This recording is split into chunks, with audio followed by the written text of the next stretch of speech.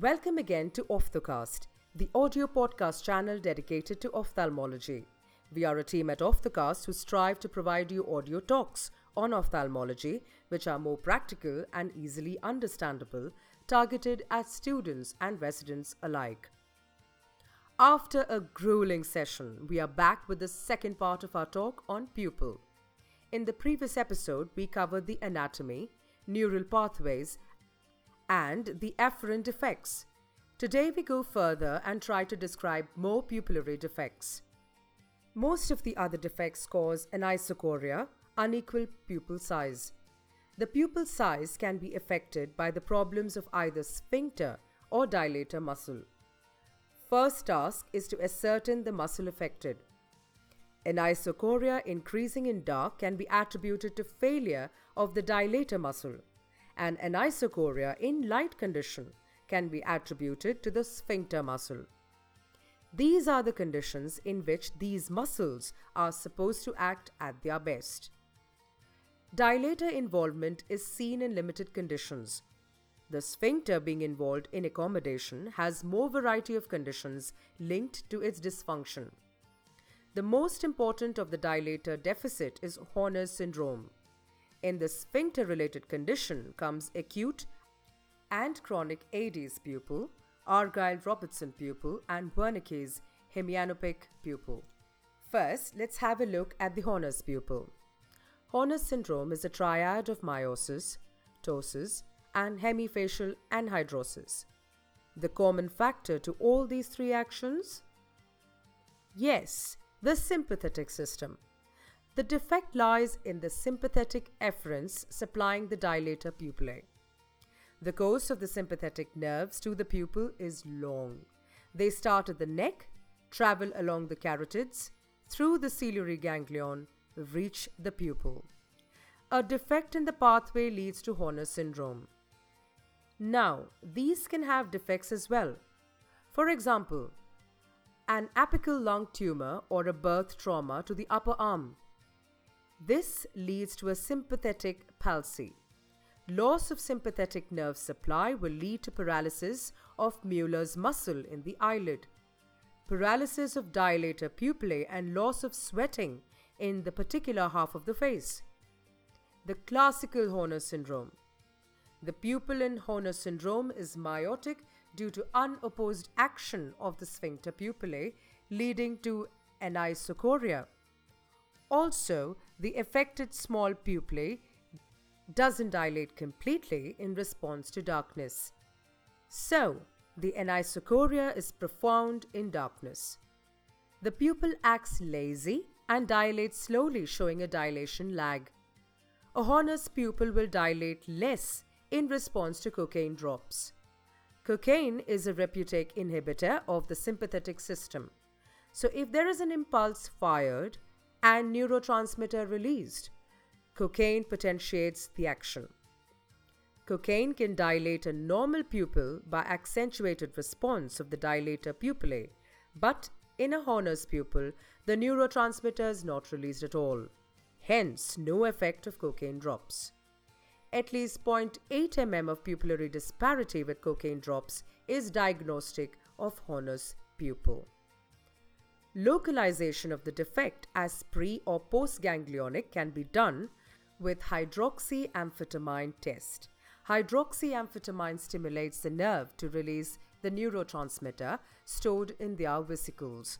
In case the damage is to the post-ganglionic fibers, the axons at the pupil will be long dead and there would be no neurotransmitter to be released.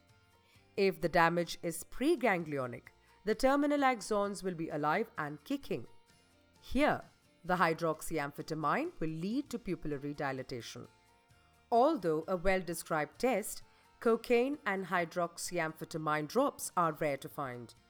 It is also important to note that cluster headache may also cause a painful Horner syndrome during an acute attack. The Horner syndrome often resolves but may be permanent after repeated attacks. Second pupillary defect we describe is tonic Adie's pupil. Technically, it is a post-ganglionic parasympathetic nerve injury or palsy.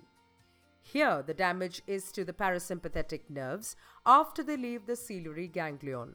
It produces a tonic pupil with poor light reaction. Here, the sphincter is de-innervated with regard to the parasympathetic fibers.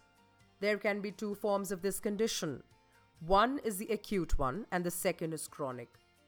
First, let us see what happens in acute condition. In acute tonic Aedes pupil, the insult is recent and there is no time for regeneration. Here, the sphincter muscle lies de-innervated for all functions. This can be complete or sectoral.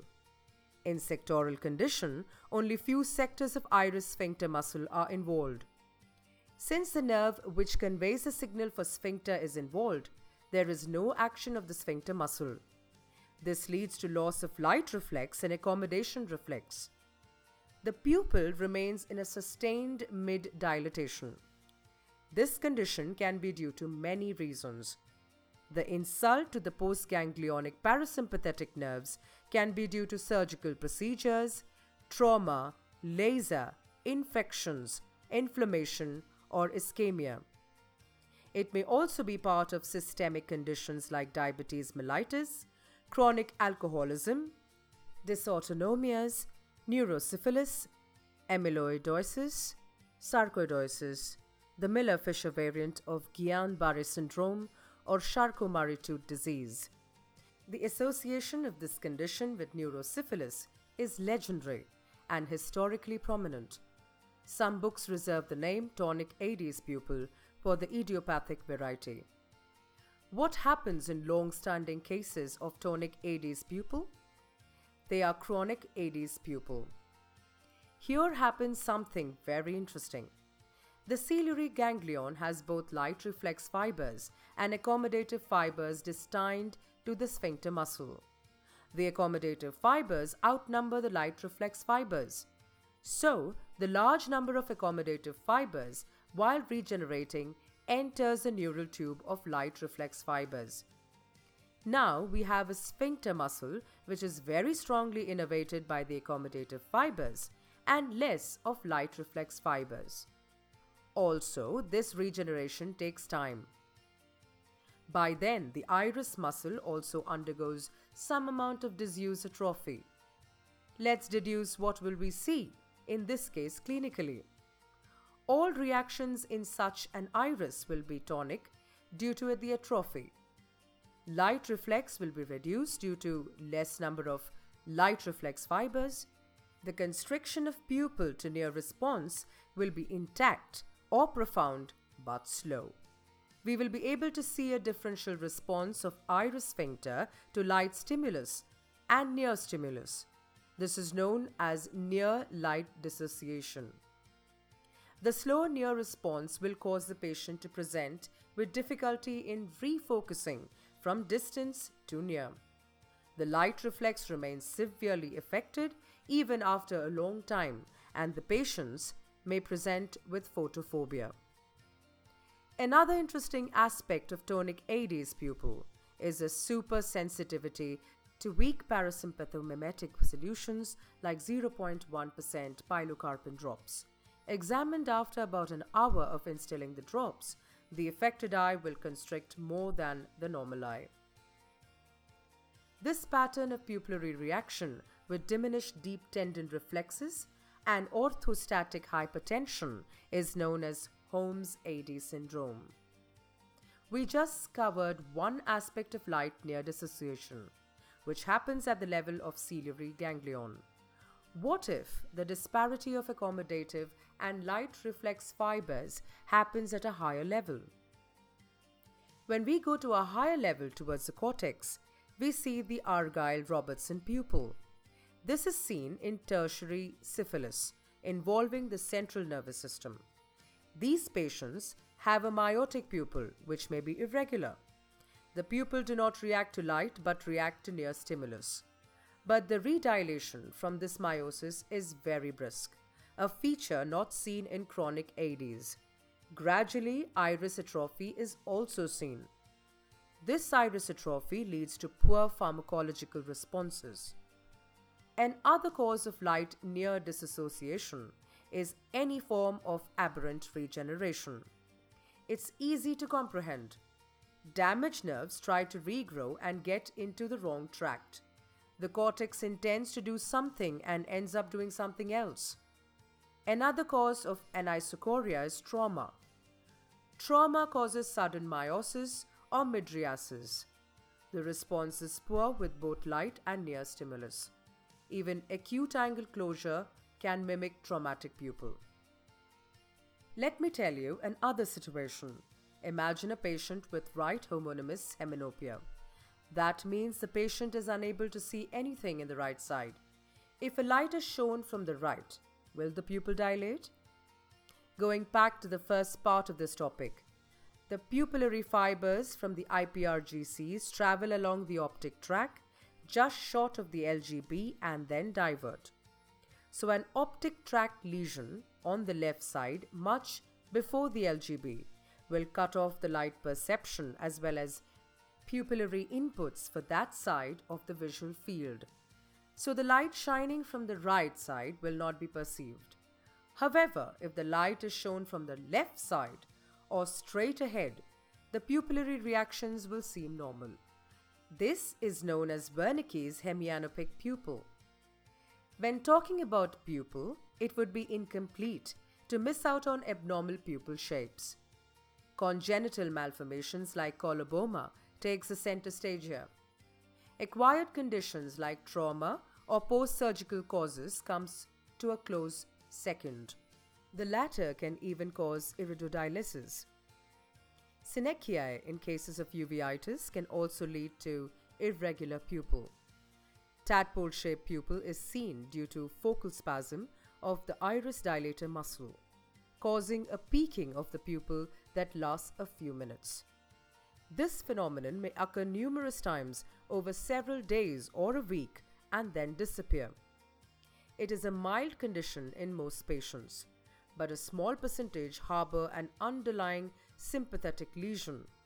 Thus, pharmacologic testing for Homer syndrome is recommended. In rare cases, eccentric or oval pupils are present in patients with rostral midbrain disease. This is known as midbrain chorictopia. This abnormality is presumably caused by incomplete damage of the pupillary fibers, leading to selective inhibition of iris sphincter tone. Pupil is a grueling topic, pursued by the entire medical fraternity. However, it is our domain and we need to be well versed by the various conditions seen in pupil. Hope you have enjoyed this episode. That's all for now. It's Team Off the Cast signing off. Do keep us updated on our email offthecast@gmail.com or on our website www.offthecast.com with your comments, feedbacks and demands. Subscribe to us on all leading podcast players by searching for Off the Cast. These audios are in no way a replacement to your standard textbook. We strive to be factually correct, but to err is human. Keep us posted if you disagree with anything that has been said in these recordings. We would be happy to make amendments with due credits. Thank you for being with us and giving us your valuable time. Goodbye and Godspeed.